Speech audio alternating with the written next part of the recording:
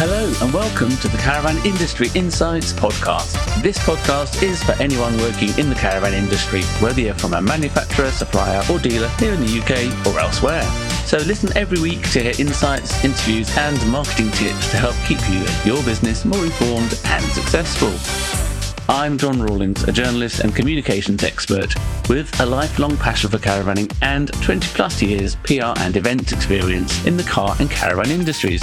From starting in the editorial team at Practical Caravan magazine to working in the press offices at Vauxhall, Volvo and Volkswagen, and now in my own business specialising in the caravan industry. Hello, this is episode 3 of my Caravan Industry Insights podcast. And today we've got someone that's going to have a lot to say because he's been working in the caravan industry for 23 years. In fact, longer than that because his family owned the business and it's been part of his whole life. It is none other than Simon Howard, the marketing director at Bailey of Bristol. Simon has been working at the business for 23 years, but as I said, his family have owned it since 1977, so it's been a part of his life since day one. He now runs the business with his brother Nick, the managing director, and their executive management team. And in this interview, Simon discusses what 23 years of working at Bailey has been like, how he's brought the marketing into the digital world, and of course, the current supply chain issues.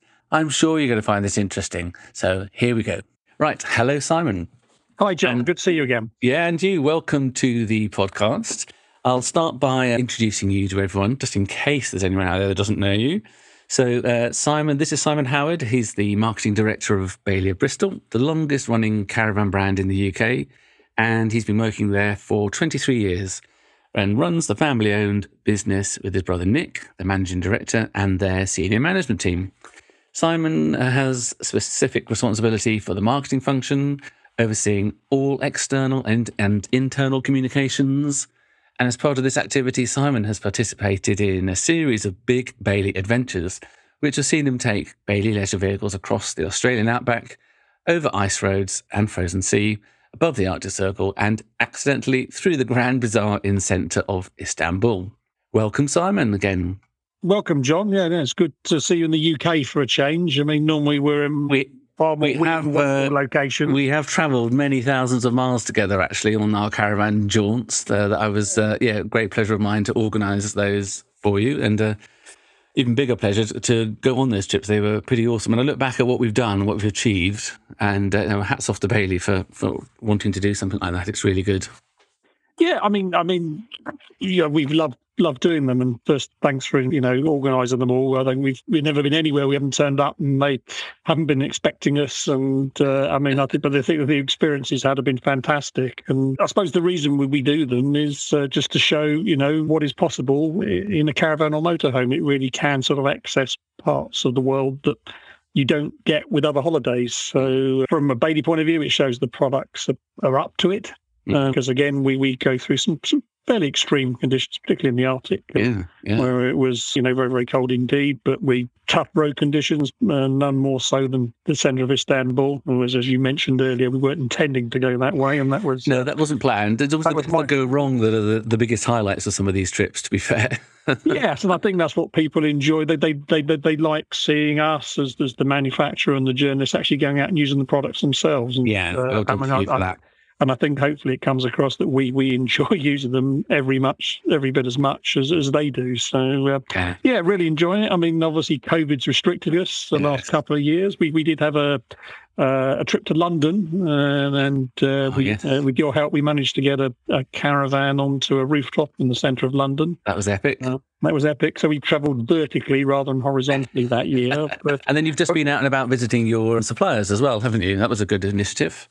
Yeah, it was a shorter trip, but obviously a lot of people talking about supply chain issues at the moment. So what we thought we'd do is just a tour of the UK and Europe, look at some of our key suppliers, find a little bit more about the people who make the components that go into Bailey caravans and motorhomes, and also find out sort of some of the challenges that they're facing at the moment, in the current climate. But a good cross-section of companies. I mean, from a Bailey point of view, what we're trying to do is bring our supply chain more local, because obviously that makes it more robust. It means it's less susceptible to vagaries of supply, things like COVID, and sadly, wars in Ukraine, etc.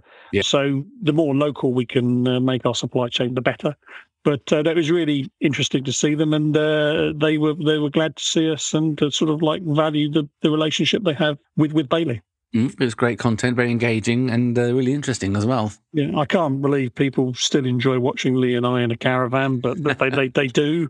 But again, it was good. It was nice to get out again in the van, as I haven't been for a while. And to be fair, we saw some nice parts of the UK. You did. Fantastic caravan and motorhome club sites, and got to see Germany, which again is a country, when our trips, we tend to scoot through to go somewhere farther afield. But southern Germany, Bavaria, the mountains there were absolutely beautiful. So I had a lovely time. Yeah, my parents used to go to Germany quite a lot. It's quite popular with caravanners, actually. I think second after France or something, I'd imagine. Mm-hmm.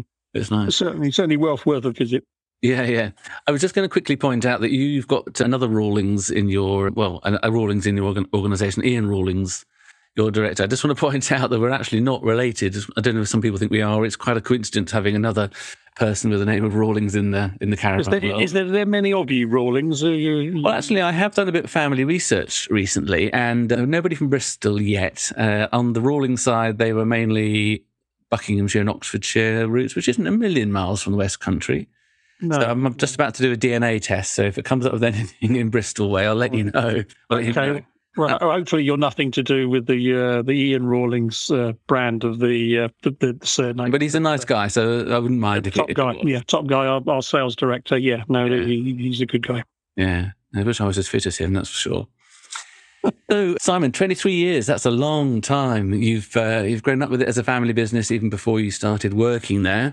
So it's been a big part of your life. But how has the business and, I suppose specifically the marketing, changed over all those years? Yeah, well, as you say, it's been a life sentence for me, really, working at Bailey. I mean, I remember as a kid, we went away in caravans. Typically, they were prototypes that my dad was testing on us as the guinea pigs, as before the days of health and safety. But I remember going away and none of the wall boards would match. The furniture was all a mix. The cushions were not fitting right. And he used to come up with these sort of elaborate bunk assemblies, which if we could put together without losing any fingers, that was considered a pass. So I remember being so excited. Nick and I, so we actually went away in a finished caravan for the first time. And, so it's in our blood, absolutely. In terms of the company, it hasn't really changed. It's still a Bristol-based, family-owned business, and that sort of core culture hasn't changed, but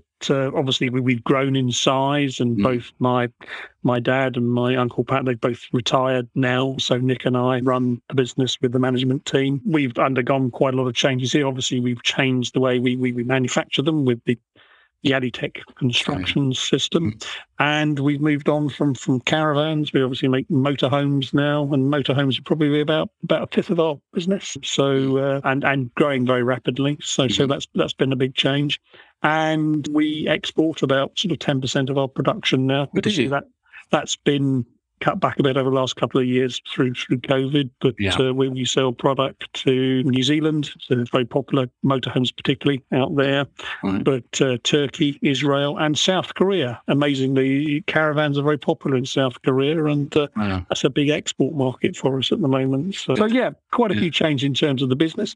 Yeah. In terms of the marketing, I mean, 23 years ago, we were living in an analog world. Yeah. The marketing team here laugh when I tell them when I did my marketing qualifications, the internet didn't exist.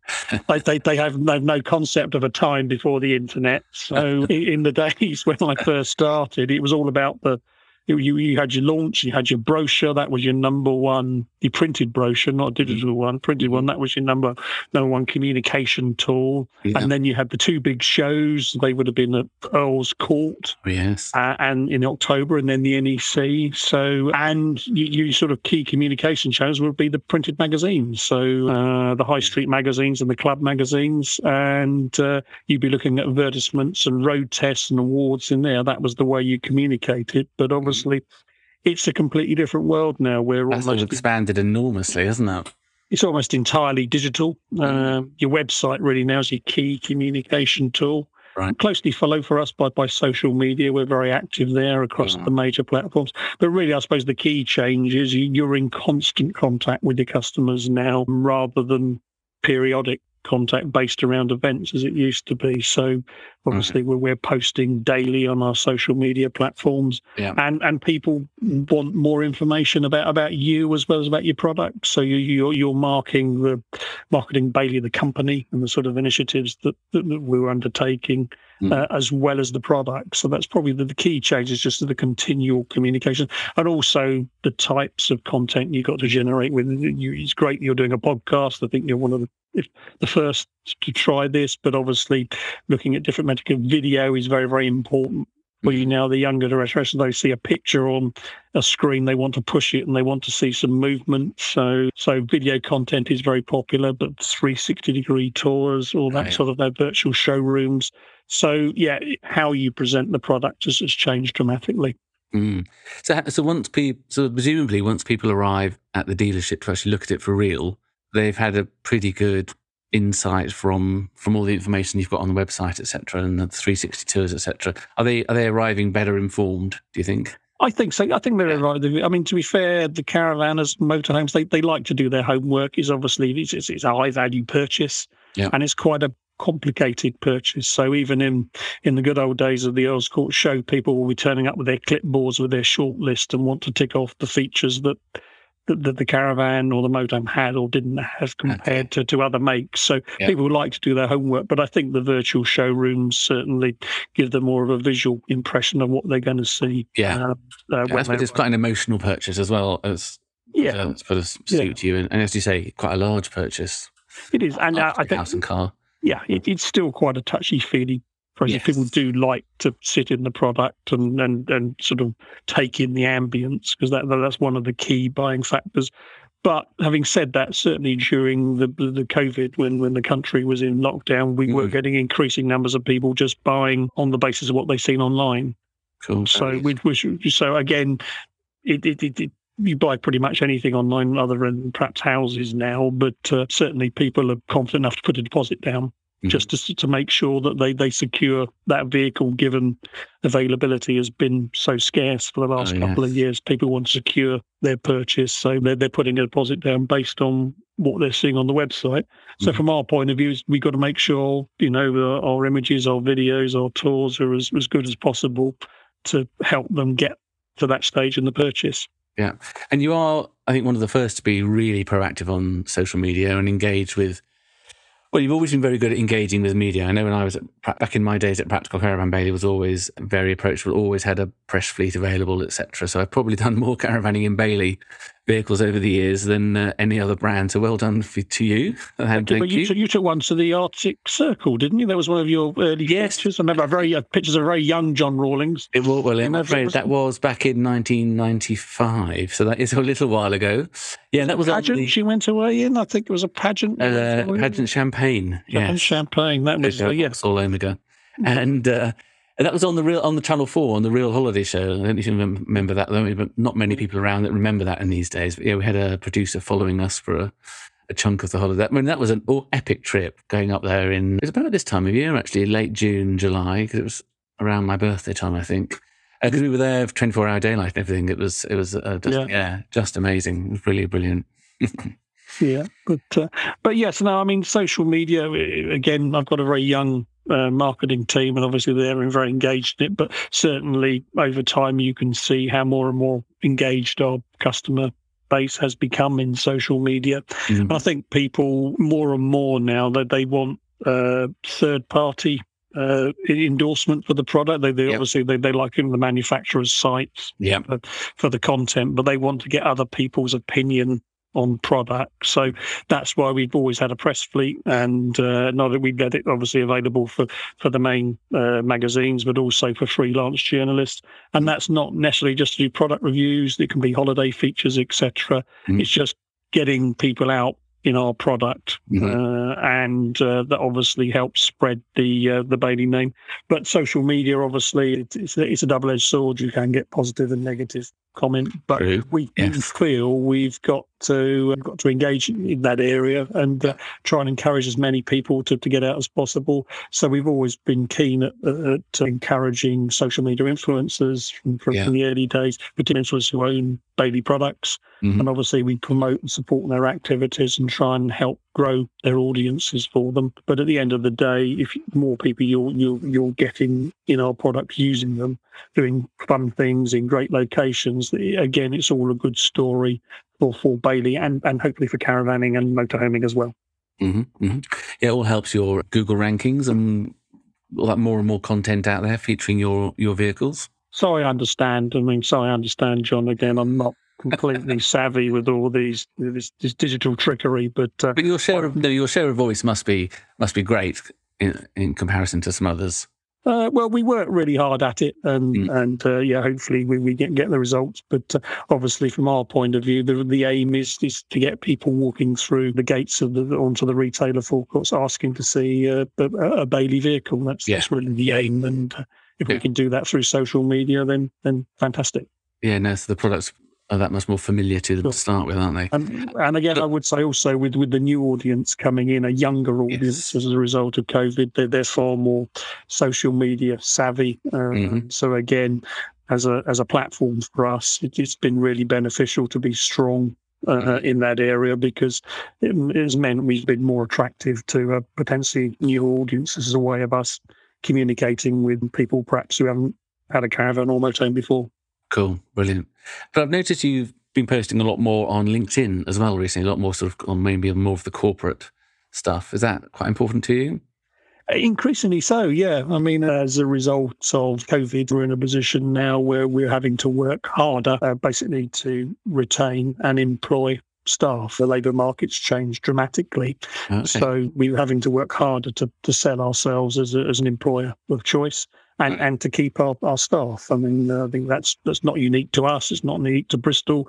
I think that's just at the moment there's generally a shortage of labour. There's lots of job vacancies, and we need to compete. So therefore, we've got to do a better job in selling the benefits of working for Bailey. So, are you one of the biggest employers in Bristol then?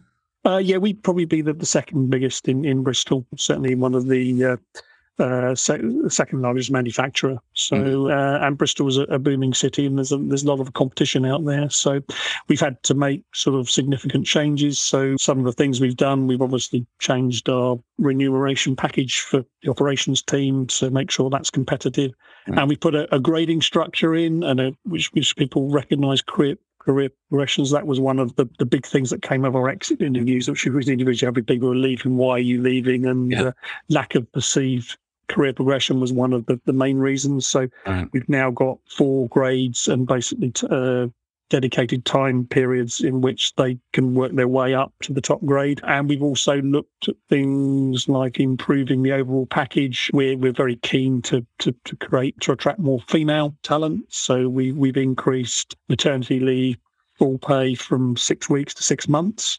Oh, wow. And also we're now covering the cost of any HRT prescriptions for females at the later stage in life, because obviously we want to retain, once we have the female tone, we want to retain it for as long as we can. So those are the sort of things we're doing just to improve the package and the working environment at Bailey. That's cool. So talking about corporate messages, what about sustainability and the environment? That's an issue that's important to a lot of people nowadays, particularly the younger generation coming in. And obviously you've got a bit of a corporate responsibility there. How are you? I saw something recently that you've done some carbon footprint initiative, I think, haven't you? We have, yeah. I mean, again, because we're getting a younger audience in, it's becoming an increasingly important issue for our customers. But really, it's something that Nick and I are very passionate about. It's just something we should be doing anyway. So, sustainability is now one of our sort of central strategic pillars. And to be fair, we've been doing a lot of sustainability initiatives, but they've been sort of rather ad hoc.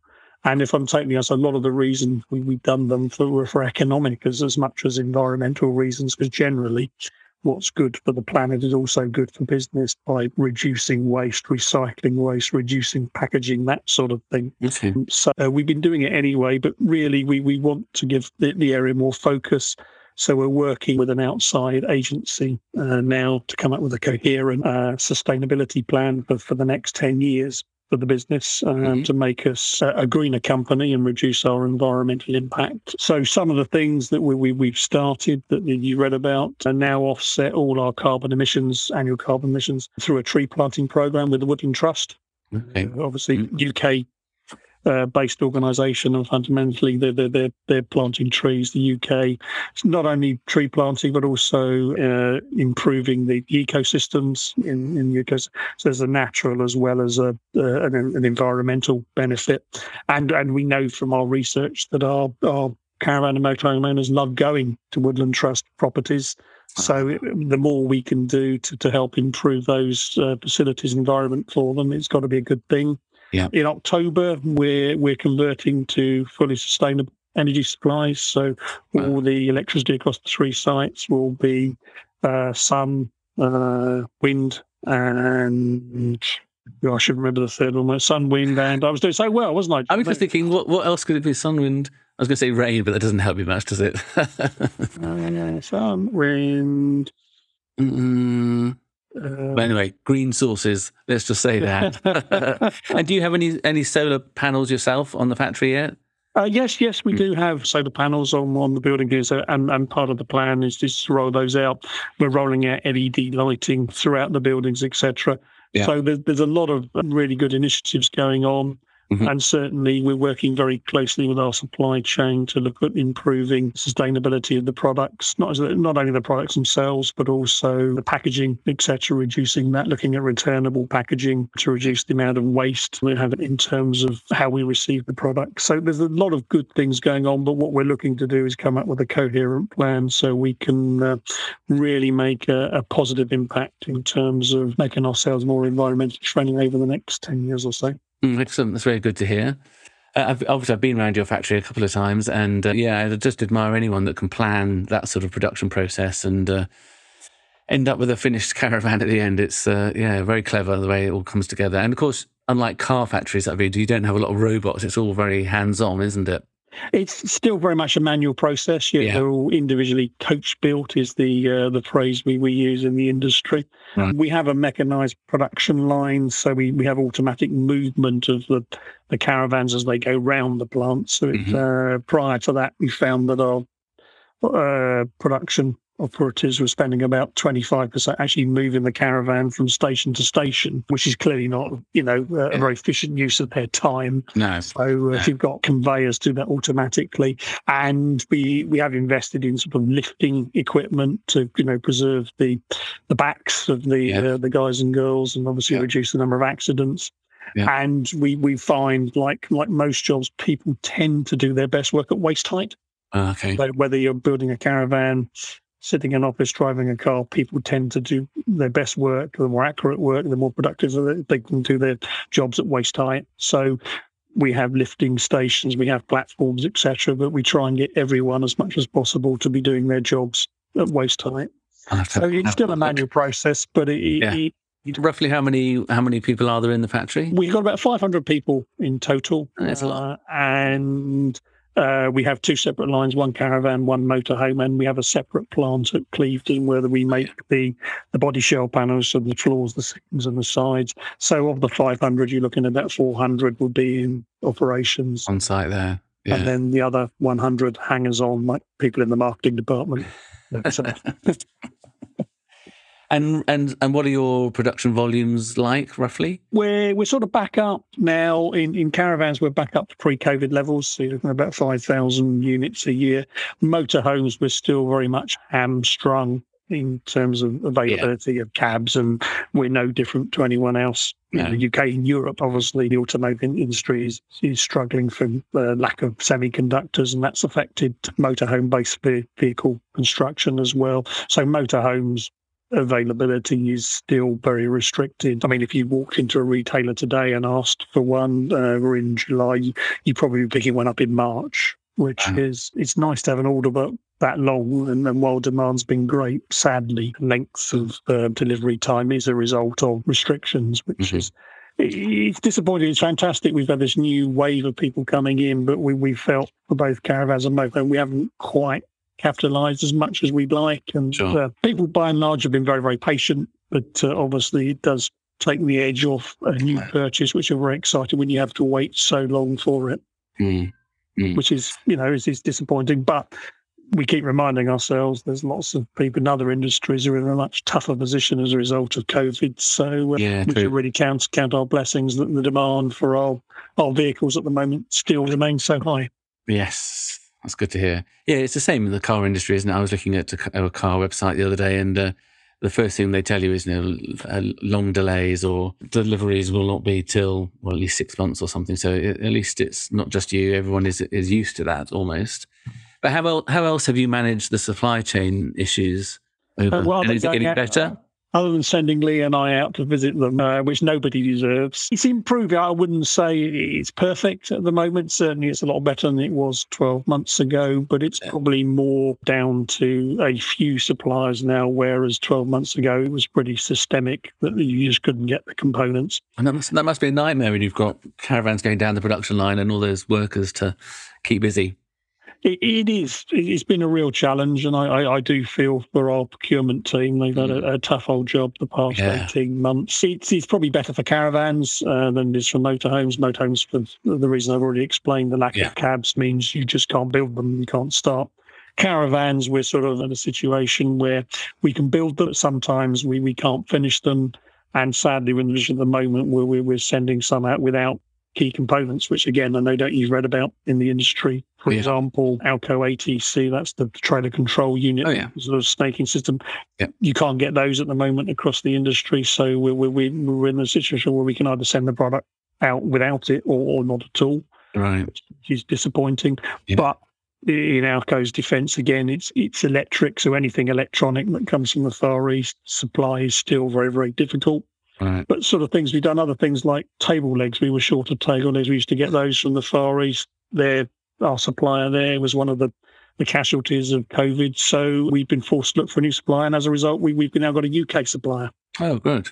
Which is great for the UK. So again, so it's local. So in terms of what we're doing for the suppliers, I suppose the main thrust of our policy with them is obviously trying to make things as easy as possible for them. We're realising they're struggling to get their raw materials. So what we've done is we've scaled back our new production schedule at the moment in terms of new vehicles, because anything new, any new components, generally they're harder to source than existing ones. Yeah. And what we've also looked to do to make things easier is have bigger builds of the best-selling models, so less variety for them.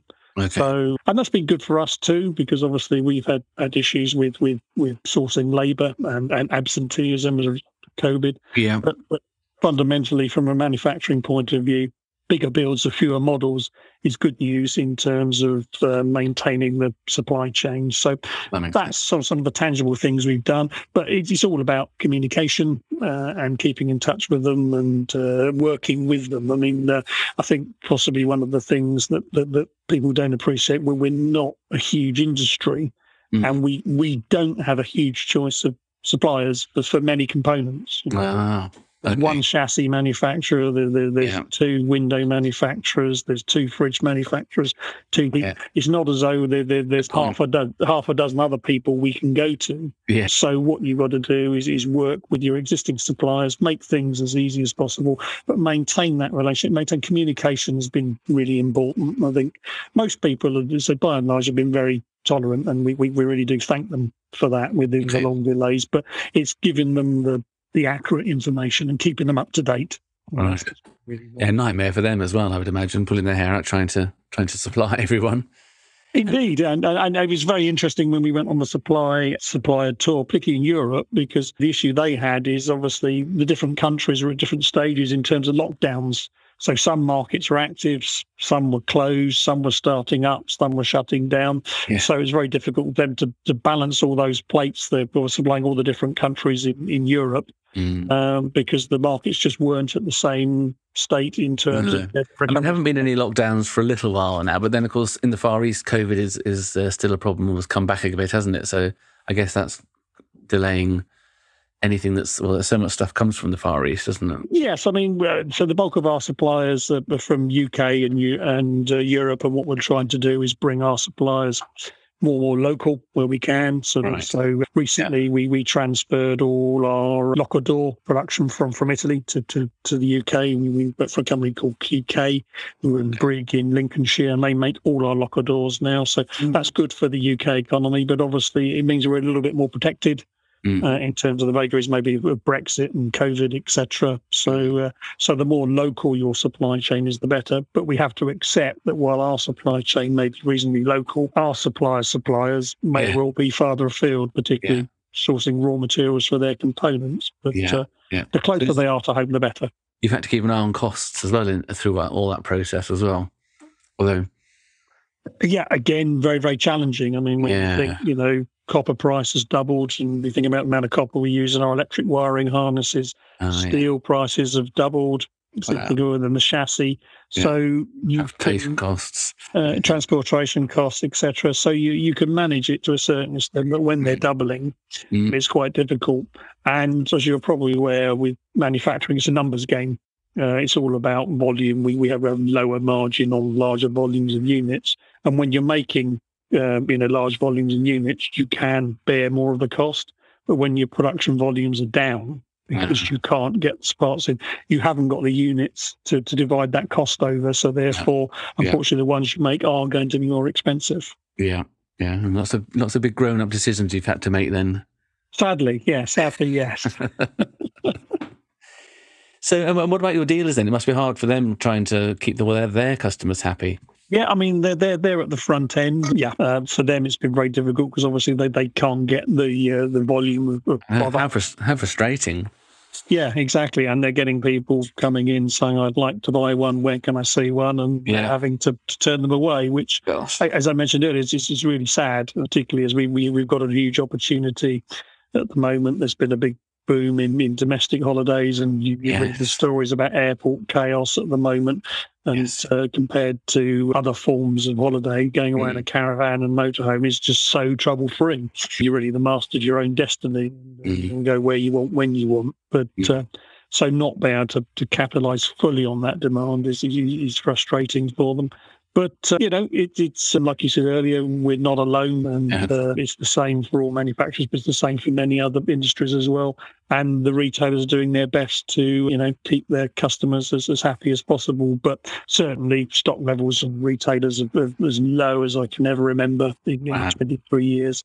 And fundamentally, everything we're making is already sold. It's already got a customer's name on it. It's not going to go and sit on a retailer's forecourt waiting for someone to love it. There's very, very little out there now. No end of season sales coming up. I've got a client, a very small caravan dealer, and he just had no stock at all at one stage, nothing to sell. It's incredible.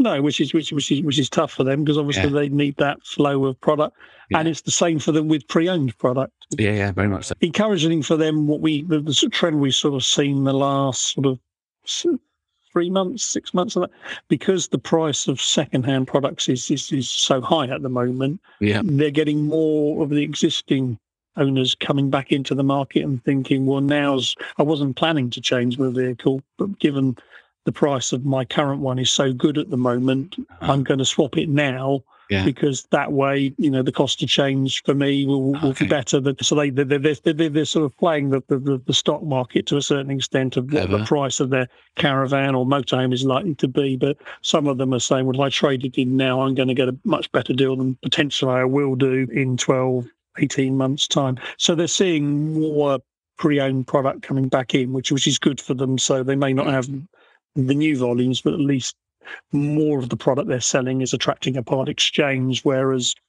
last year it was nearly all what's called a straight deal, where customers are coming in, taking the caravan, and from the retailer's point of view, there was no opportunity for additional revenue other than that one new sale. Yeah. And do you think this sort of peak in demand is going to continue? I mean, have you got a good crystal ball for that? At the moment, there's no signs of it slowing up, but obviously things like the cost of living crisis, they are going to bite eventually, and people's spending power is reducing. I mean, fortunately, I'm sort of a large chunk of our market is probably sort of the more mature couples, the older couples, the retired couples, and they tend to be a little bit probably financially more robust than other parts of the population. So we're a little bit protected there. But ultimately, you do have to be careful that you don't sort of price yourself out of the market. So, but the demand is still good, but we're mindful that the news coming from the Bank of England regarding the economy is not fantastically encouraging at the moment. And it may well be that will slow demand slightly. But we're sort of cushioned by the fact that, one, the retailers had no stock at all. And we have an order book, so motorhomes would be March next year. Caravans, we're starting to get people order for the 2023 season, which is post-September this year. There is still some stock around, but certainly a lot less than usual. So even if we didn't sell anything, we've still got to restock the network, if you like, so that there's a job to do there. And by restocking that, we mean that it means they can have one of everything on site. So when a customer walks on and say, I want to see this product, they can go, yes, here it is, rather than you've got to go and look at the website. So yeah, it's no signs of it slowing down yet, but we are looking ahead with perhaps a little bit more caution, just fundamentally as a result of the economic climate as it is at the moment. And can you adjust production fairly easily, or how far out do you have to plan all that? Typically, we're sort of, with our suppliers, we're on a sort of 10 to 12 week schedule in terms of ordered components. So anything beyond that, we can turn up, turn down. Sadly, at the moment, we're struggling to turn it up. Just because our suppliers can't give us the components. But if there was a downturn, then we can wind it back in. And which are the best-selling layouts or models at the moment then? Is there any particular trend? Everything's selling, John, basically. Oh, yeah. Nice. The best-selling model is the one on the retailer's forecourt. Certainly last year we've got a good picture with so many sort of first-time buyers coming into the market. We had a lot of the sort of smaller, lighter, more affordable ranges, so something like a Phoenix in terms of the Caravan or Discovery, and the Adamo motorhome, which is sort of like a more sort of younger, contemporary-looking vehicle. They were the best sellers. But it's, as I mentioned a little bit earlier, we're getting more of the traditional customers coming back in. So something like the top-end products like our Unicorn Caravan range or the Autograph is starting to claw back some of our share. So it is pretty much across the board. In terms of layouts, there's obviously a fashion thing, but it's all about island beds at the moment. I think it's fascinating how trends come and go like that. Yeah. I mean, that pageant champagne you took away all the years ago. That was the Rolls Royce, and that was by far our biggest selling. That was a 4-berth in the washroom with a side to net. That's it. But no, very much island beds, and across all ranges, it's the island bed with the end bedroom, the centre washroom at the moment. Right. That's the one that's selling the most across every range we make at the moment. Gosh, incredible. And I noticed in, I think it was the European Caravanning Federation published some sales figures from across all of Europe. And the UK and I think it's Holland are quite unusual in having one of the only markets that sells more caravans than motorhomes. I think if 10, 15 years ago, Germany sold more caravans than motorhomes, but that it's changed completely into being a much more motorhome dominant market. Do you think that will... Have you noticed that trend in the UK? Is it likely to go that way here, or is it just that we use our leisure vehicles differently? Well, not at the moment. They won't catch up because we're making cabs to make them. But once the supply changes, certainly we're seeing the motorhomes catching up with caravans very rapidly. Caravans is still the bigger market of the two, but the gap is really closing. So in time, quite possibly, yes. I mean, obviously, the caravan has been a lifelong love affair for the British population. Certainly, we're seeing more people sighting their caravans on seasonal pitches. Okay, I mean, that's definitely popular in Holland and Germany, isn't it? Leaving a caravan there for weekend use, etc. Exactly. So obviously, from that point of view, that's a slightly sort of different type of use to a caravan or motorhome for touring purposes. Yeah. But obviously, a motorhome is about twice the price of a caravan. So there's obviously a financial consideration.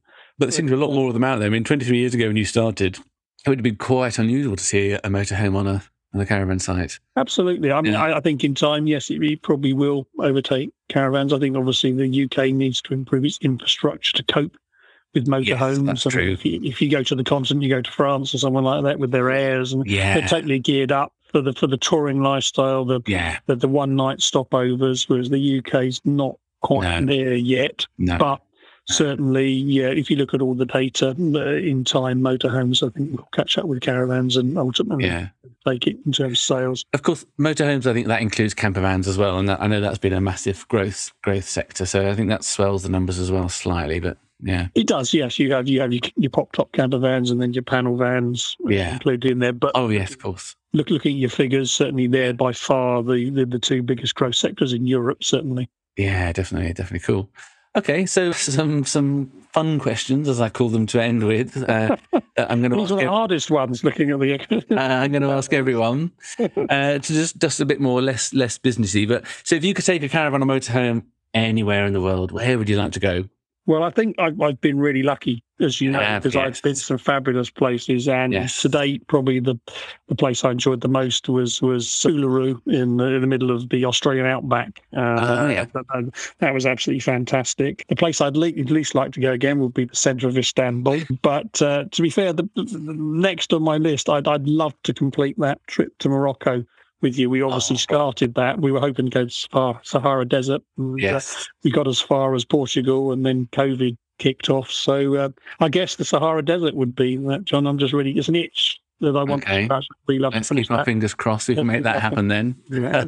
Let's hope so, yeah. Yeah. So next question, if you had a magic wand, what would you wish for to benefit the caravan industry as a whole? Guaranteed fantastic summer weather in the UK. Oh, good answer, yes. There you go. Yeah, that is perfection. I get what you... Yeah, definitely. And what do you like most about working in the caravan industry? It's the people. I think that from a manufacturer's point of view, it's lovely to make something that people genuinely enjoy. I mean, when you go to the NEC shows and you stand there and you talk to the people and they tell you about where they've gone and what they've done, it's really nice that you're adding value.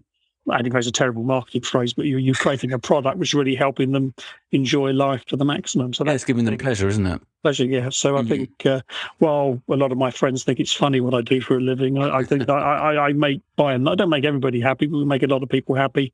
And, they give them a chance to get out and maybe see parts of the world they wouldn't do otherwise if they didn't have a caravan or motorhome. Yeah, that's good. And we need to keep converting more people and telling more people about it. Yeah. If you could have a barbecue on a campsite with some people, celebrities, politicians, famous people, dead or alive, other than family or friends, who would you like to invite? This was a tricky one. I must admit, I had to think hard about it. If I was having a barbecue, I need someone to cook for me because my cooking is truly abysmal. So I want a proper chef. So I'm guessing someone like Gordon Ramsay, someone like that, because he's a bit of fun. He's quite fiery around the barbecue, I imagine. Yes. Him to cook. Yeah. Then I need someone to supply the drink, so someone who likes their booze. So I was trying to think of well-known drunks, but then I thought Ian Botham. I love my cricket, and he's got his own vineyard. He loves his red wine, so I think Ian Botham supply the booze, and then entertainment. It'd have to be Elvis Presley. Oh, cool! Yeah. So I've got some food, drink, and entertainment. I think that's interesting. The perfect combination for a great night in a caravan. There's a new film out about Elvis Presley at the moment, isn't there? You have to go and... it's had good reviews. It's got Tom Hanks in it, I think. Yeah, that's right. Yeah, I think he's... Not as Elvis, I don't think. But, no, not the real Elvis, I don't think. But those would be the three. So I hope I haven't upset Lee by not including him in that. But he's not famous. Well, not, I suppose, semi-famous, but yeah. So a caravan or motorhome, what would be your first choice for a holiday? Again, that's a very tricky question for me because obviously I want to satisfy both groups of people, but and I love going away in both. But I guess fundamentally I'm bone idle, so a caravan would probably suit me better because I'm not good at packing up every time. I would have to move on with a motorhome. Yeah, but I do love both. But a caravan probably suits my more slovenly nature. Cool. Thank you very, very much, Simon. So where do people find out more about Bailey and your leisure vehicles? You've got the website, baileybristol.co.uk. That'll be the first port of call. And then we're on Facebook, Twitter, LinkedIn, YouTube and Instagram on the @Bailey@Bristol tag. Or you can email us if you want to contact us directly through marketing@Bailey@Bristol.co.uk. Okay. Good. I enjoy following you on all your channels. That you do good stuff. Okay. All right. Unless there's anything else you want to add, I think that's great for today. Thank you very much for your time. It's been really interesting. And I will look forward to seeing you again soon at the October show, if not before. Absolutely. Thanks for inviting us. And let's get around the table and start planning that Morocco trip, John. Let's do it. That would be very, very cool. Okay. Thank you, Simon. No problem at all. Bye, John. All right. Thank you for listening to this podcast. I really hope you enjoyed it and would really appreciate it if you could share it with as many people as possible. Even better, please give me a 5-star review in iTunes. It'd be a great help. If you'd like me to interview you, want to suggest someone to interview, or interested in sponsoring this podcast, or want to get in touch with me for any reason, please drop me a line at john@rawlingscommunications.com or message me on Instagram @rawlings_comms. Thanks very much. Bye for now.